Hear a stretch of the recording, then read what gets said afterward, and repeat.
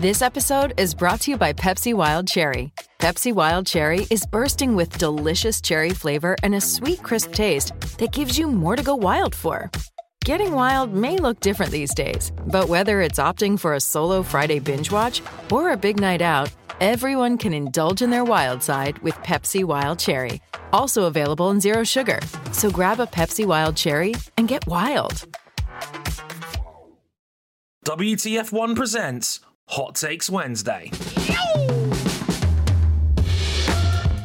Welcome back to another edition of Hot Takes Wednesday. I'm your friendly host, Dre Harrison. Glad you could join us as ever after one of the best F1 races of the year, at least in my humble opinion. That Italian Grand Prix was a very, very fun one indeed. So, of course, you've sent us many a hot take regarding that race. And joining me in the chair for the second week in a row, we really must stop meeting like this. It's Ollie Swift again. Good to see you, buddy. How's it going? I'm going really well, thank you, mate. It's been another really good week of Formula One, so I'm really pleased to be taking on some of these hot takes with you. Yep, second week in a row, and he was on the WTF Unwrapped this past weekend as well. Thank goodness the royalty check is in the mail. It'll roll up sometime in August next year. Right, so for those who don't know, because every podcast is somebody's first, you, the fine WTF1 audience, sends us in your hot takes. The place you can do that is on our Twitter account, WTF1 Official. We put out a Hot Takes Wednesday tweet every Monday, which you can reply to. And, of course, you can also contact us via email, contact@WTF1.com if you want to email us, or you can tag me somewhere on social media. You can DM me on Twitter at Dre_WTF1 or Instagram. Just take out the underscore. Dre WTF1 over there on that one if you want to DM me on there with your hot takes as well. I've tried to get a mix and match of as many as I can from different places over the course of the weeks and months. So, once we send in your takes, me and our guest, in this case, Ollie, will discuss the take. We'll go a little bit of back and forth on it, and then we'll score it on a scale of 1 to 5. 1 being that we strongly disagree with it, and 5 being that we strongly agree with the take. So, Ollie, you know what you're doing by now. Are you ready for another edition of Hot Takes Wednesday, my friend? I'm excited, mate. Let's get into it. Let's do it straight from the top and straight to the point from Chidey B on Twitter, who says, quote, Logan Sargent won't have a seat in 2024. Simple and to the point. Logan Sargent will be without a seat in 2024. So, Ollie, what do you make of that one, mate? Yeah, I think it's an interesting hot take for sure. There's obviously been a little bit more scrutiny in the last few weeks of Logan than perhaps there had been earlier of the season, probably compounded by the success that Alex is having in that Williams and just the difficulty that he is having in finding that world championship point that he so desperately needs to contribute to the team. I also think it's quite an interesting one, though, because there's a lot of moving parts now happening, maybe more so than we were anticipating from just a few weeks ago in the driver market. You know, not all the seats are filled across the teams.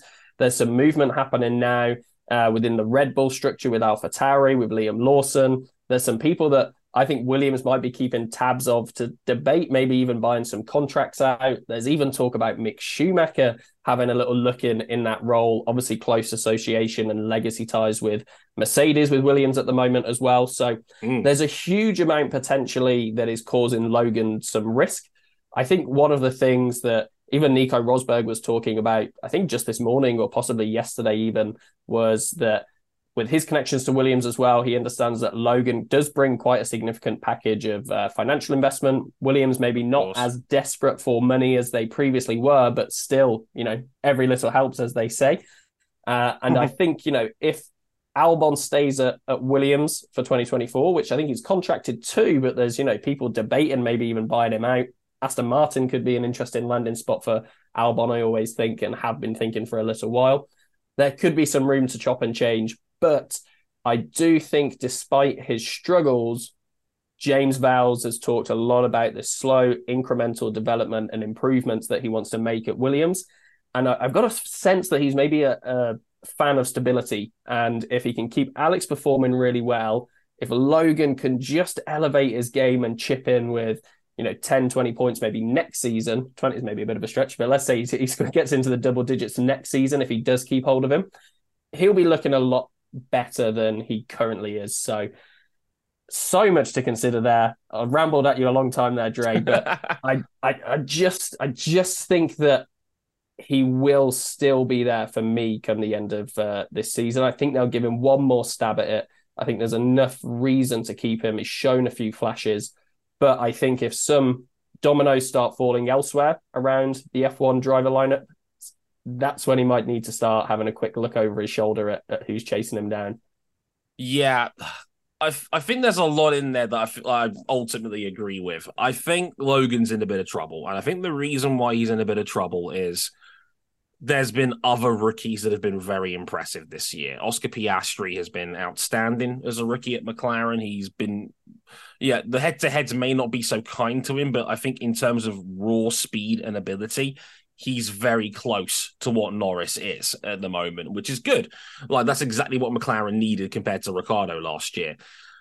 Liam Lawson, I think, is also on virtually next to no time, has had to come into a very difficult AlphaTauri situation, the bottom of the Constructors' Championship, very little seat time overall, and has immediately acted like he belongs. He was solid in Zandvoort, didn't put a foot wrong there. First proper weekend at Monza was 11th, just outside of the points. That's excellent for a second weekend in F1. And a car and a team that's not in a particularly good place at the moment. So you look at those two rookies performing really well, and then you look at the Logan Sargeant, who I don't think has out-qualified Albon once this year, and I don't think he's finished a single race this year in a higher spot than Albon has. He's put in what I call the head-to-head double donut, which is not ideal at all. Now, Williams tends to give their drivers time, which is good. I like the fact that they tried to give their drivers time. I mean, they gave Nicholas Latifi 3 years. Now, I don't know how much of that was the financial side of what Latifi was bringing to the table as opposed to his actual ability. But Williams don't tend to make rash decisions on drivers. They tend to give their drivers time. I do worry about Sargeant, though, is that Albon has proven that this car is clearly capable of scoring points on a good day. And they have an opportunity here to maximize what they've got right now in this current car. It's clearly not a complete bottom feeder anymore. It's a good car. It's a lot better than what it was. It's 7th in the constructors right now. It's better than Haas, better than Alpha, and better than that bottom of the table they've been hanging around for the last half decade. They've got something here for the first time in a while. And having a second scorer that can get you in the points could be priceless at that level, given that we've seen how blocky the midfield can be. So Sargeant putting up the rear, finishing 13th, got into a collision with Bottas off camera we didn't see, but he was penalised for when he was running in the points for a good chunk of that race. I don't want to completely write off Sargeant. There is clearly something here. I don't think this is another Latifi situation or a Mazepin situation where he's a complete write-off. But at certain points, he's got to start standing out on his own two legs, and he's just not done that for me this season. And I loved the Mick Schumacher point you made as well, because James Vowles is close to Mercedes. He came from that Brackley unit, did 20 years over there. It's obviously he's got ties to Toto. Toto wants Mick in a car. He's made that very clear this time since Mick's joined Mercedes as a reserve driver. It suits all parties. There's a technical alliance there. He wants to get Mick in a car. And I think it would be an upgrade over Sargeant on paper. I think that's the play if you're James Vowles and Williams, if you want to cut bait with Logan Sargeant early. I think that's the way to play it if you're Williams. Whether Vowles wants to do that, I don't know, because like you said, I think you're absolutely right. He's playing it slow. He's just trying to put his plan in place and trying to instill some confidence and a foundation for Williams to build off of. I'm just not sure if Sargeant's the guy you want to commit to long term if you're going to make that work. So I'm leaning towards agreeing with Chidey on this one. I think there's too many decent drivers that could potentially be on the market next year. I'm still not sure what they're going to do with Tsunoda. Does Liam Lawson want a seat permanently? If Williams are prepared to take Albon, on loan with Red Bull backing and Red Bull sponsorship. Why couldn't they do the same with someone like Tsunoda or Lawson? That's a possibility. If they really are committed to Ricciardo, even post injury for next year as well, that could be a way of compromising a lot of people and pleasing a lot of parties. Mick Schumacher could be available. I'm sure he would take the opportunity to be back on the grid if he could get it. I just think they're all better options than Logan Sargent right now. I think Sargent's like the bottom of thoughts as to what I would do with Williams right now if I was in Val's position. So with that in mind, I'm going to say 4, Chidey, on this take. I think I generally agree with the idea that I think Logan might be one and done, which is a real shame for him. I don't think he's a bad driver at all. It's just so ruthless for driver talent now in Formula One. The grid is as good as it's ever been, in my opinion. And when that's the lay of the land in Formula One right now, it makes you have to be so much better to be able to justify keeping your seat. And Sargent just hasn't, for me, done enough to justify it. How would you score it, Ollie? I don't want to be that guy who goes down the middle of the road, but I can't quite stretch to a 4, and I can't pull myself to a 2 either. So I am going to go 3. Okay. I think it's a toss of a coin for me. I think it's the total clash between what you've just said, Dre. Is it worth them taking some of the talent that is probably going to be available at the end of the season still, or sticking with what they know and not having to go through any of that change and try and keep the forward momentum? So I think it's literally 50-50 for him at the minute. So I'm going to go 3. 3. You cop out. He got the 3 out of the way and we're less than 10 minutes in. Terrible form. Terrible. Can't have that. I kid. Right. Take number 2 comes from Daydream Cinema on Twitter. And Daydream Cinema says, and this is a controversial one that is totally not going to split the room, Max's success and the praise he's getting shows the lack of appreciation people have had for what Lewis has done. 10 wins in a row gets more praise than 103 wins and 7 championships. There's always a double standard with Lewis. Oh boy. Okay. Guilty secret. I may have picked this one. I'm fanning the flames a little bit here. Max's success and praise he's getting shows the lack of appreciation for what Lewis has done. 10 wins in a row gets more praise than 103 wins and 7 titles. There's always a double standard with Lewis. Now, I'll take this one first, and because I picked the thing, it's only fair. I think a lot of this is based on perception, and I think the old phrase goes, perception is 9/10 of the law. Now, I'm going to assume this person is a Hamilton fan, because I don't think you would send in a tweet like this if you didn't support him. Are we revising history? Are we pretending that Lewis didn't get any special treatment for some of his big milestone wins? Because he absolutely did. I remember his 91st win and Mick giving him one of Michael Schumacher's helmets. That was a beautiful gesture. I remember the Senna family, when he overtook his pole position record, gave him one of his helmets. I remember the big effort Formula One made with special graphics and whatnot when he won his 7th title. I remember the highlight montage they displayed. That was such a cool moment. I absolutely adored that when he won that 7th title in Turkey. The 100th win was montaged and graphicked up and put all over social media.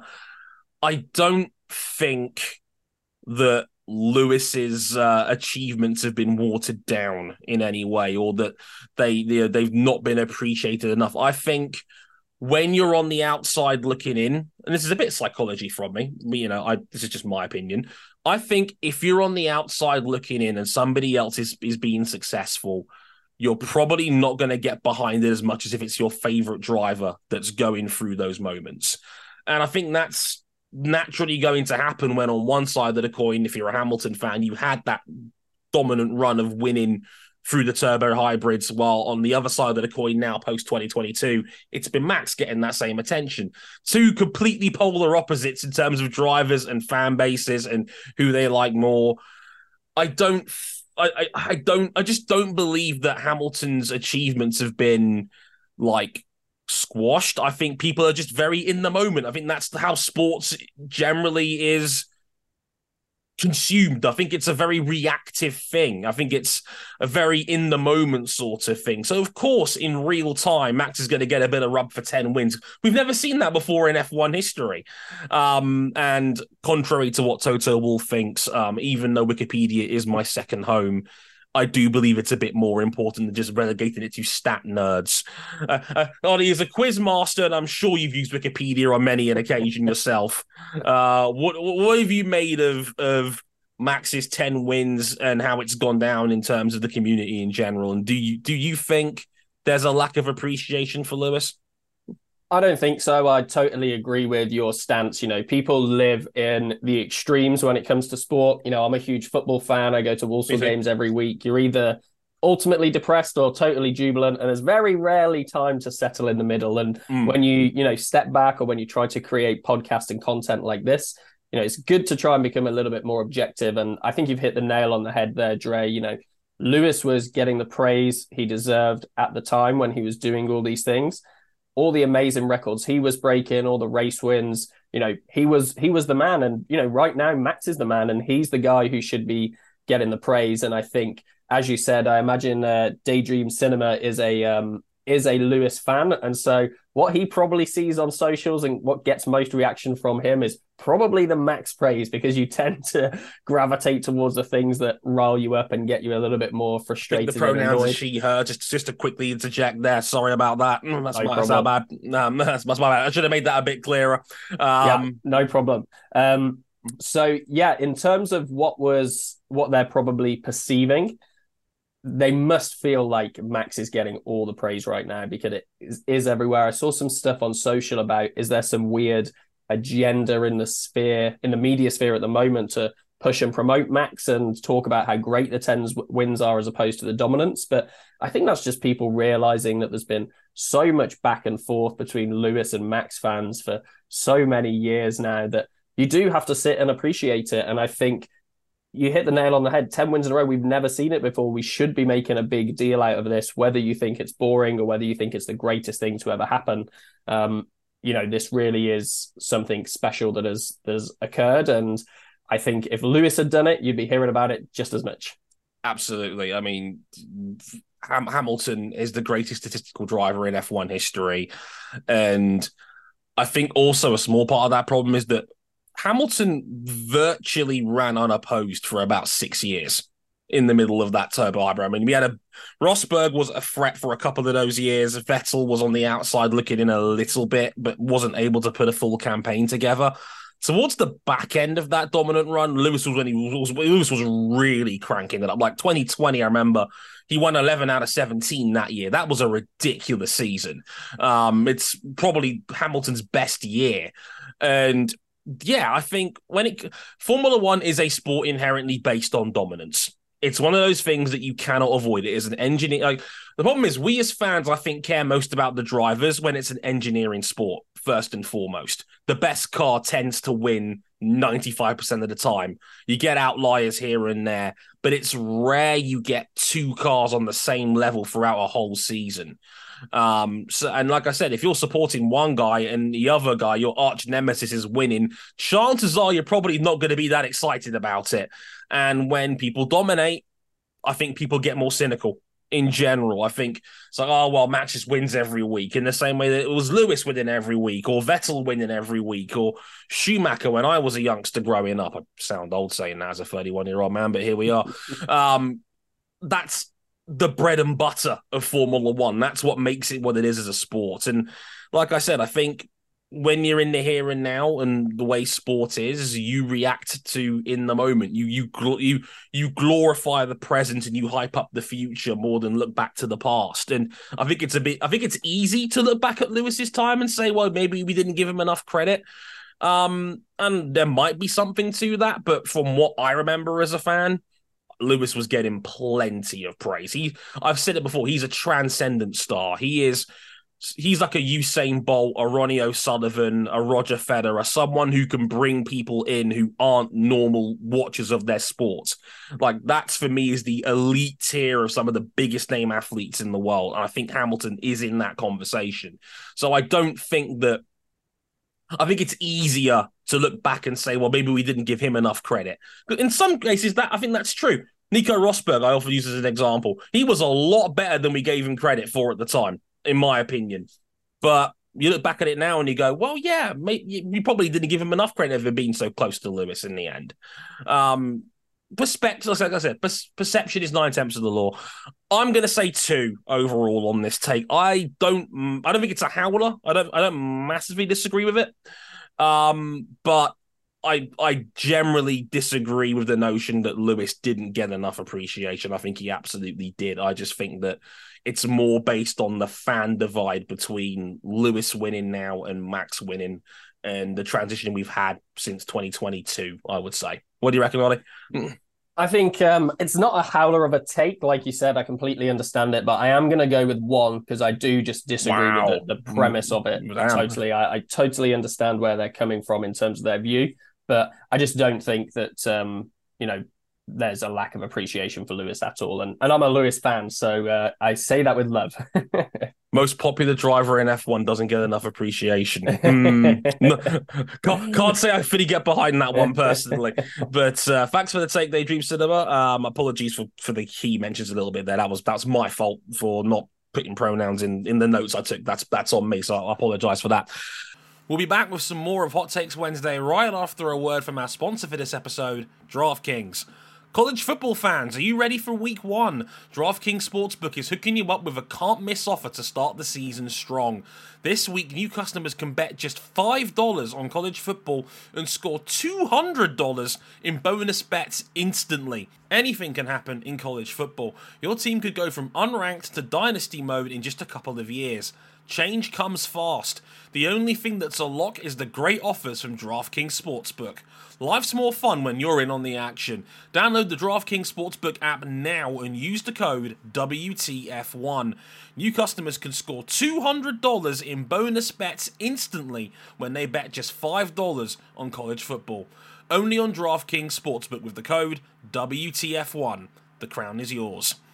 If you have a gambling problem, call 1-800-GAMBLER or visit www.1800gambler.net. In New York, call 8778/HOPE-NY or text HOPE-NY to 467-369. In Connecticut, help is available for problem gambling at calling at 888-789-7777 or visit ccpg.org. Please play responsibly. On behalf of Boot Hill Casino and Resort KS, 21 plus age varies by jurisdiction, void in Ontario. See dkng.co/football for eligibility, terms, and responsible gaming resources. Bonus bets expire 7 days after issue. Eligibility and deposit restrictions apply. Terms at sportsbook.draftkings.com/football terms. Hey, it's Kaylee Cuoco for Priceline. Ready to go to your happy place for a happy price? Well, why didn't you say so? Just download the Priceline app right now and save up to 60% on hotels. So whether it's Cousin Kevin's Kazoo Concert in Kansas City, go Kevin, or Becky's Bachelorette Bash in Bermuda, you never have to miss a trip ever again. So download the Priceline app today. Your savings are waiting. Go to your happy place for a happy price. Go to your happy price, Priceline. This episode is brought to you by Pepsi Wild Cherry. Pepsi Wild Cherry is bursting with delicious cherry flavor and a sweet, crisp taste that gives you more to go wild for. Getting wild may look different these days, but whether it's opting for a solo Friday binge watch or a big night out, everyone can indulge in their wild side with Pepsi Wild Cherry. Also available in Zero Sugar. So grab a Pepsi Wild Cherry and get wild. Back to the show.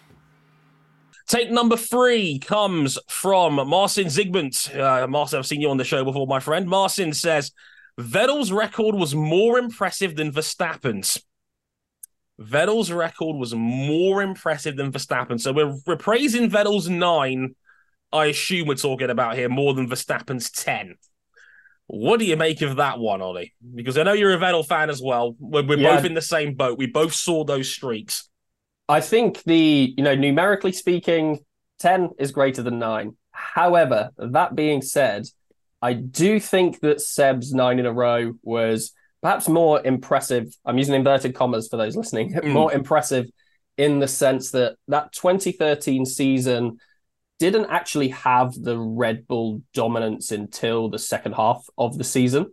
So what I mean by that is we had, I think we had Lotus win a race, we had Ferrari win races, we had both the Mercedes guys win races during that season, and then Vettel just came in towards the end and absolutely dominated through from Belgium to Brazil. Whereas what we're sort of seeing with Max right now is that there only seems to be one contender for a race win at the moment. Now, if the final third of the season that we've got left, we suddenly see loads of other winners, maybe we'll look back and think, was that actually more impressive from Max at the start of the season? But the margins by which he's winning and the ease at which he is just being able to, front row to victory, back of the grid to victory, maybe because it's so recent and it's been so relentless right now, I don't really feel like he has been challenged for a race win almost up until this weekend where Carlos gave him one of the toughest challenges for it. Seb's first win that season was round 2, didn't win again until round 4. So there's a little bit more, back and forth during that season. So in that sense, it might have been more impressive for the run that he went on. However, I think any standalone record in Formula One needs to be viewed with the appreciation that it has. So I guess it depends how you define the term impressive. When we look back, the record books will show the number in the column. It won't show how and when they won and by what margin. We'll just see that 10, which is probably going to become 11, maybe 12, maybe 13. Who knows? Yeah. So yeah, it's an interesting. The word impressive is maybe what's throwing me, but I generally can see what they mean. Yeah, this is a tricky one because I was a huge Vettel fan, obviously growing up, and he, as I was becoming a content creator, it was right in the middle of Vettel's run of dominance. And 2013 was kind of an interesting time because the turbo hybrids was a year away. I think a lot of Red Bull's competition had shut it down around summer break sort of time, preparing themselves for their 2014 cars, which was obviously a huge part of the next chapter of F1. Red Bull kept their foot on the gas. I distinctively remember that. And that's what led to Vettel winning 9 in a row. And the thing that's a kicker for me in this is that Vettel did have a couple of threats here and there. His teammate was still good enough to stay with him on occasion, Mark Webber at the time. And Romain Grosjean was also very solid around that sort of time in the Lotus as well. There was a couple of races in there like Japan where he was a genuine threat for Vettel on those days. And I think I could see why somebody would make that argument about Vettel's run because Max's situation at Red Bull is, well, let's cut to the chase. It's not exactly ideal from an entertainment standpoint. No one is challenging Red Bull in terms of quality of car right now, and Sergio Perez has struggled for a lot of this 10-race streak, specifically in qualifying. Perez has not given himself very many opportunities to try and win one of these. This was probably the best Perez has been in that 10-race run. Unfortunately, even then, he was still 6 seconds off.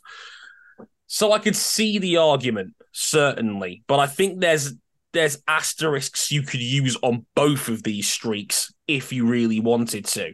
I think Red Bull did have a dominant car towards the back end of 2013. But I would also say that I think Vettel back then did suffer a bit more hardship to get through those 9 wins. But again, you could also look at Verstappen streak and go, well, some of these are also a bit dodgy. Like, for example, we've had a lot of rain this season. Like Zandvoort was a messy Grand Prix where one wrong strategic move or driver error could end your day. Like, that is the sort of race that is a minefield for something like that. Canada, for example, Silverstone, McLaren came out of nowhere and was pretty close. And we had a late safety car as well, which could have messed things up. There's pros and cons on either side of this one for me. I don't normally do this. I'm going to take the free option on this one. I don't want to, but I think you could probably craft a valid argument one way or the other on this one. I think there is certainly things you could say that could maybe take some of the gloss off Verstappen's 10-race one. Obviously, most ridiculous F1 car we've probably ever seen. Perez hasn't been great, but there's also, you could kind of do the same for 10 years ago with 2013 and Webber not being so great. It was his retirement season. Not a particularly impressive set of cars that could beat Red Bull towards the back end of that season either. Maybe a bit of Lotus, but not much that was threatening Seb towards the end of that year either. Maybe a bit of Mercedes thrown in there as well with Rosberg and Hamilton, but I think you can kind of make that same case for either streak. So I'm going to say 3 on this one. What do you reckon, Ollie?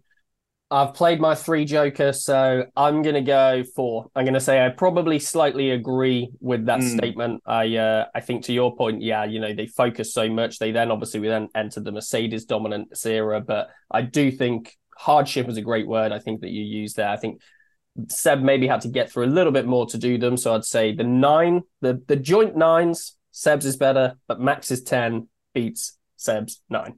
Entirely fair. I completely get that, and I respect the fact you play this game on hard mode and only use the 3 once. You have my respect, Ollie. I do appreciate it, even though you used it straight away. Which might be difficult coming down the line here, but we'll have to wait and see how these last 2 takes go down. Take number 4 comes from Kevin Snodgrass, who sent me a DM on Twitter. Let me quickly refine it again. It says, since the F2 champion can't return to F2, they should get an automatic promotion to F1, and the lowest scoring F1 driver should be relegated. Love the podcast. Look forward to it every week. Thanks for all you do. Thanks, Kevin. That's very kind of you, my friend. So one more time, since the F2 champion can't return to F2, they should get an automatic promotion to F1, and the lowest scoring driver should be relegated. We're going football on this one, Ollie. We're going automatic relegation and promotion, which I think is fun. It's an interesting idea. I mean, what do you think of that first of all? What's your gut telling you on this one? I think something like this would be really entertaining. I think the premise of it is great on paper. I think the practicalities of it make this really something that just wouldn't be viable for the sport and not really an option that Formula One could pursue.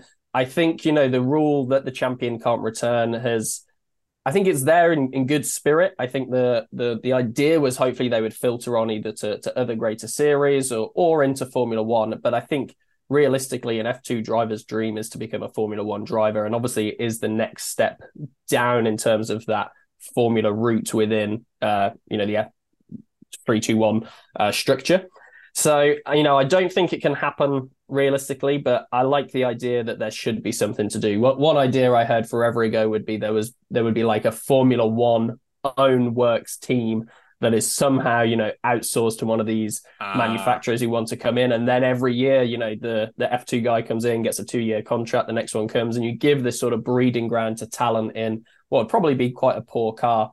So that was quite an interesting idea I heard once. So I love where Kevin is coming from. I think the idea, like you said, sort of in the football realm, I love it in principle, but I just think the practicalities of it in terms of drivers, contracts, money that comes in, loanies, people's dads owning teams, all this sort of stuff. It's just, it's not something that would be viable, but the premise is brilliant.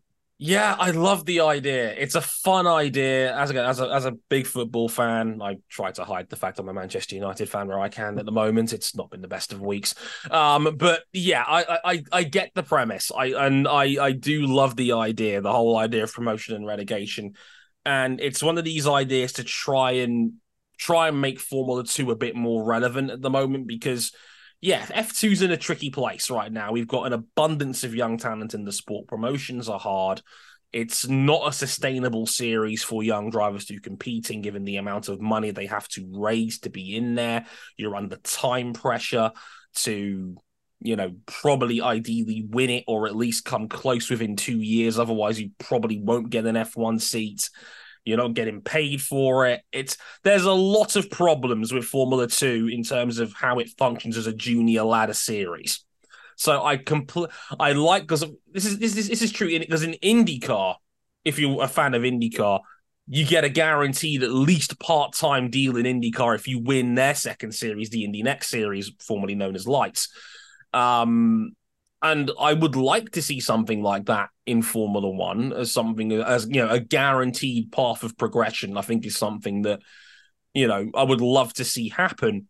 But as you say, feasibly, it would be impossible to maintain. Because first of all, who's signing them? Whoever wins that promotion, like one team would be guaranteed and obligated to sack one of their current drivers and then bring in whoever this Formula 2 champion graduate is. Like, what sort of contract guarantee would there be on something like that? You have to sack the person that gets relegated. They have to go into an F2 seat. The sponsors that driver may have might not be able to carry them over into F2. They might not be as valuable because not as many people watch that junior series. What if the relegated driver wants to leave the ladder altogether, maybe go to IndyCar? We've seen that very commonly with a lot of their drivers recently. Yuri Vips, Marcus Armstrong, Christian Lundgaard, all over there in America now, doing well in IndyCar. Well, maybe not so much Vips, but Lundgaard, that boy's a talent. You can see where I'm getting at here.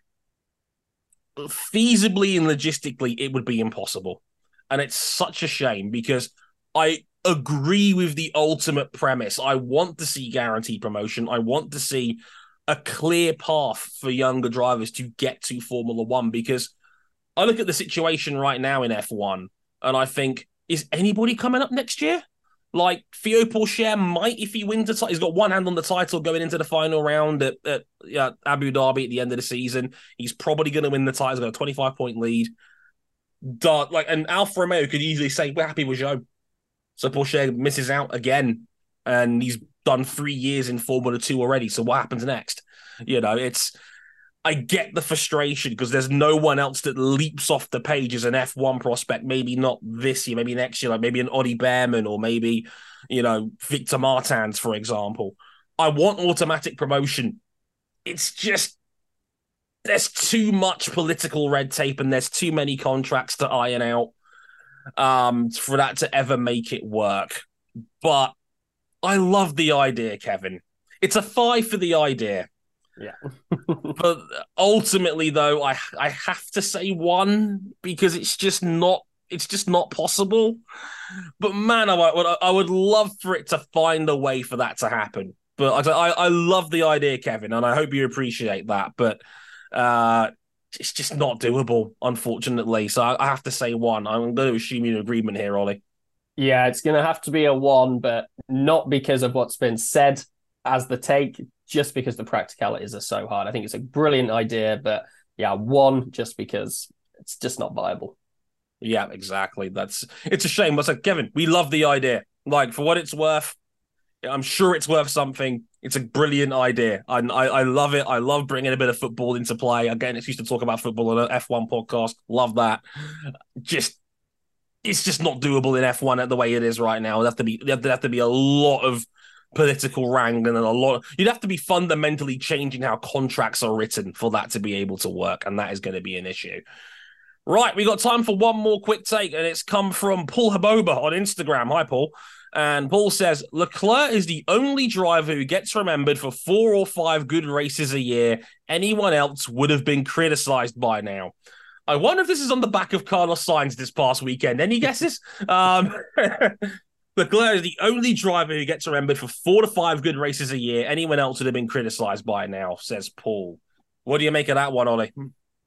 Yeah, it's an interesting one because I think Charles benefits massively from being the sort of, Ferrari poster boy, in the sense that they gave him that really big contract. They were very keen to get him in very quickly from Alfa Romeo, from Sauber, to bring him into the team as well. And it looked like he was the next guy to go on and do something. And I think the problem that he's had is that he's just not really had the car to challenge all the way through consistently through an entire season. That debut season he had in 2019 with the Ferrari team, not his debut season, the first season with Ferrari, was brilliant. Lots of podiums. He got those back-to-back wins. He went on a really good spree where he seemed to be on the podium constantly. But he was competing in that era where, again, Mercedes and Red Bull were just a little bit too quick. Had his best season last year where at one point, it looked like he started with was it a 1-2-1 or a 1-3-1? I can't remember, but he won 2 of the first few races, and it seemed to be really looking like we had a scrap on our hands. And then, the Red Bull dominance came again. So he does seem, I don't want to say protected necessarily, but I think he has a lot of, he's got a strong fan base, he's got a really strong fanatical story behind him. He's the long-term guy that Ferrari want to look to. And I don't see him going anywhere. And I wonder if maybe that's where this criticism from Paul is maybe coming from. He almost seems, unmovable no matter what happens. But I wouldn't say that he only has 4 to 5 good races a year. He has lots of really great races a year. He just doesn't really have the car to consistently be where he would want to be. So I understand, I think, where Paul's coming from, if I understand where the frustration from him is. But I think I would maybe disagree with it on the face of that question. Like, Charles Leclerc was championship runner-up last year. Like, he was comfortably better than Carlos Sainz over a full season. And I think people like Ferrari fans, because I noticed this take came up 2 or 3 times in when I was looking through picks to take for this episode and takes in general. Do people like Carlos Sainz consistency that much more than Leclerc? Is that it? I mean, don't get me wrong. I think Carlos Sainz is a very solid pair of hands. I think he's a very safe pair of hands. He's only finished outside of the points twice all year. He's racked up points in unideal situations week on week. And there is something to that. That's absolutely a praiseworthy quality to have in a racing driver. Charles Leclerc is just a better racing driver for me than Carlos Sainz is. The upside in that Ferrari setup clearly comes from Charles. Like, Charles has had 3 podiums this year to Sainz's 1. Some of the DNFs have been more down to Ferrari. Like Bahrain was a complete disaster. He was running 3rd in that race. They burned through both their electronic stores and he ended up starting Saudi Arabia with a grid penalty. The 2nd race of the year. Now, don't get me wrong. There is a couple of rounds a year where Leclerc will bin it. Like Australia was a rough one, for example. But the upside in that team clearly comes from Charles. I think he's one of the best qualifiers in Formula 1. He's got 20 pole positions in his career already. He has 5 wins. He was clearly leading that title threat in 2022 when that season started. I've not seen any evidence that Carlos Sainz is one of these guys that can go into a weekend and potentially win week in and week out. I think, all things being equal, I think Charles is just a better driver overall. And I would rather have the guy that's a little bit more peaky than the consistent guy, because you need to win races to win championships. And Carlos has done it once in his career. And even that Silverstone win was a complete Horlicks from Ferrari. You watch that race back. It was a strategic disaster. Ferrari was trying not to win that race, and they just about won it anyway. I will die on this hill that Leclerc is just a better racing driver than Carlos Sainz. I like Carlos. I think the way their 2 drivers complement each other very, very well. But I just think Leclerc is your ceiling, and I think Sainz is your floor. That's how I've always looked at those 2 at Ferrari. It's a great pairing. It's a great set of drivers to have in a team, and they are far from the problem at Ferrari.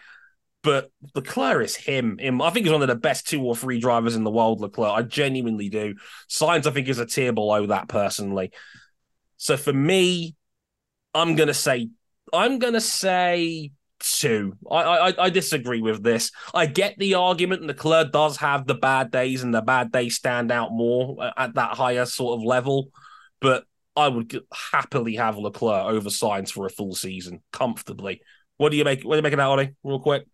Well, I think your rant there proves to Paul that you can't criticize Leclerc at all. Otherwise, Dre will come and protect him at all costs. I have no idea what you're talking about. I'll get my brass knuckles out of the drawer. No, I'm joking. I think I agree with you. I think it's a 2 for me. I think I can sort of understand where Paul's coming from, but I wouldn't say he doesn't get criticized. I would say maybe, we just, as you've just pointed out, he's maybe a little bit more peaky, but I think he's remembered an appropriate amount for remembrance. Yes. So I will go 2 on that one as well. Yeah, definitely. I agree with you on that one. Ollie, tell the people where they can find you before you get out of here. Awesome. Yeah, find me on TikTok predominantly, Ollie Swift F1 there for the F1 Quickfire Quiz. You can also find me under that same handle, Ollie Swift F1, on Twitter and YouTube as well. So yeah, check out those for daily Formula One quizzes and my occasional thoughts on the news of the Formula One world. Yeah, check him out there, please. He does great content. And again, Ollie's a fantastic guest to have on the show. Do very much enjoy working with him. Please give him a bump from me already. We'll be back next week for more of your spicy hot takes on Hot Takes Wednesday. I've been Dre Harrison. Thank you very much for listening, and we'll catch you guys soon. Sayonara.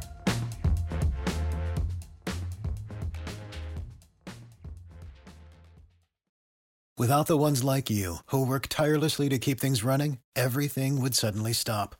Hospitals, factories, schools, and power plants, they all depend on you. No matter the weather, emergency, or time of day, you're the ones who get it done. At Grainger, we're here for you with professional-grade industrial supplies. Count on real-time product availability and fast delivery. Call, click Grainger.com, or just stop by. Grainger, for the ones who get it done.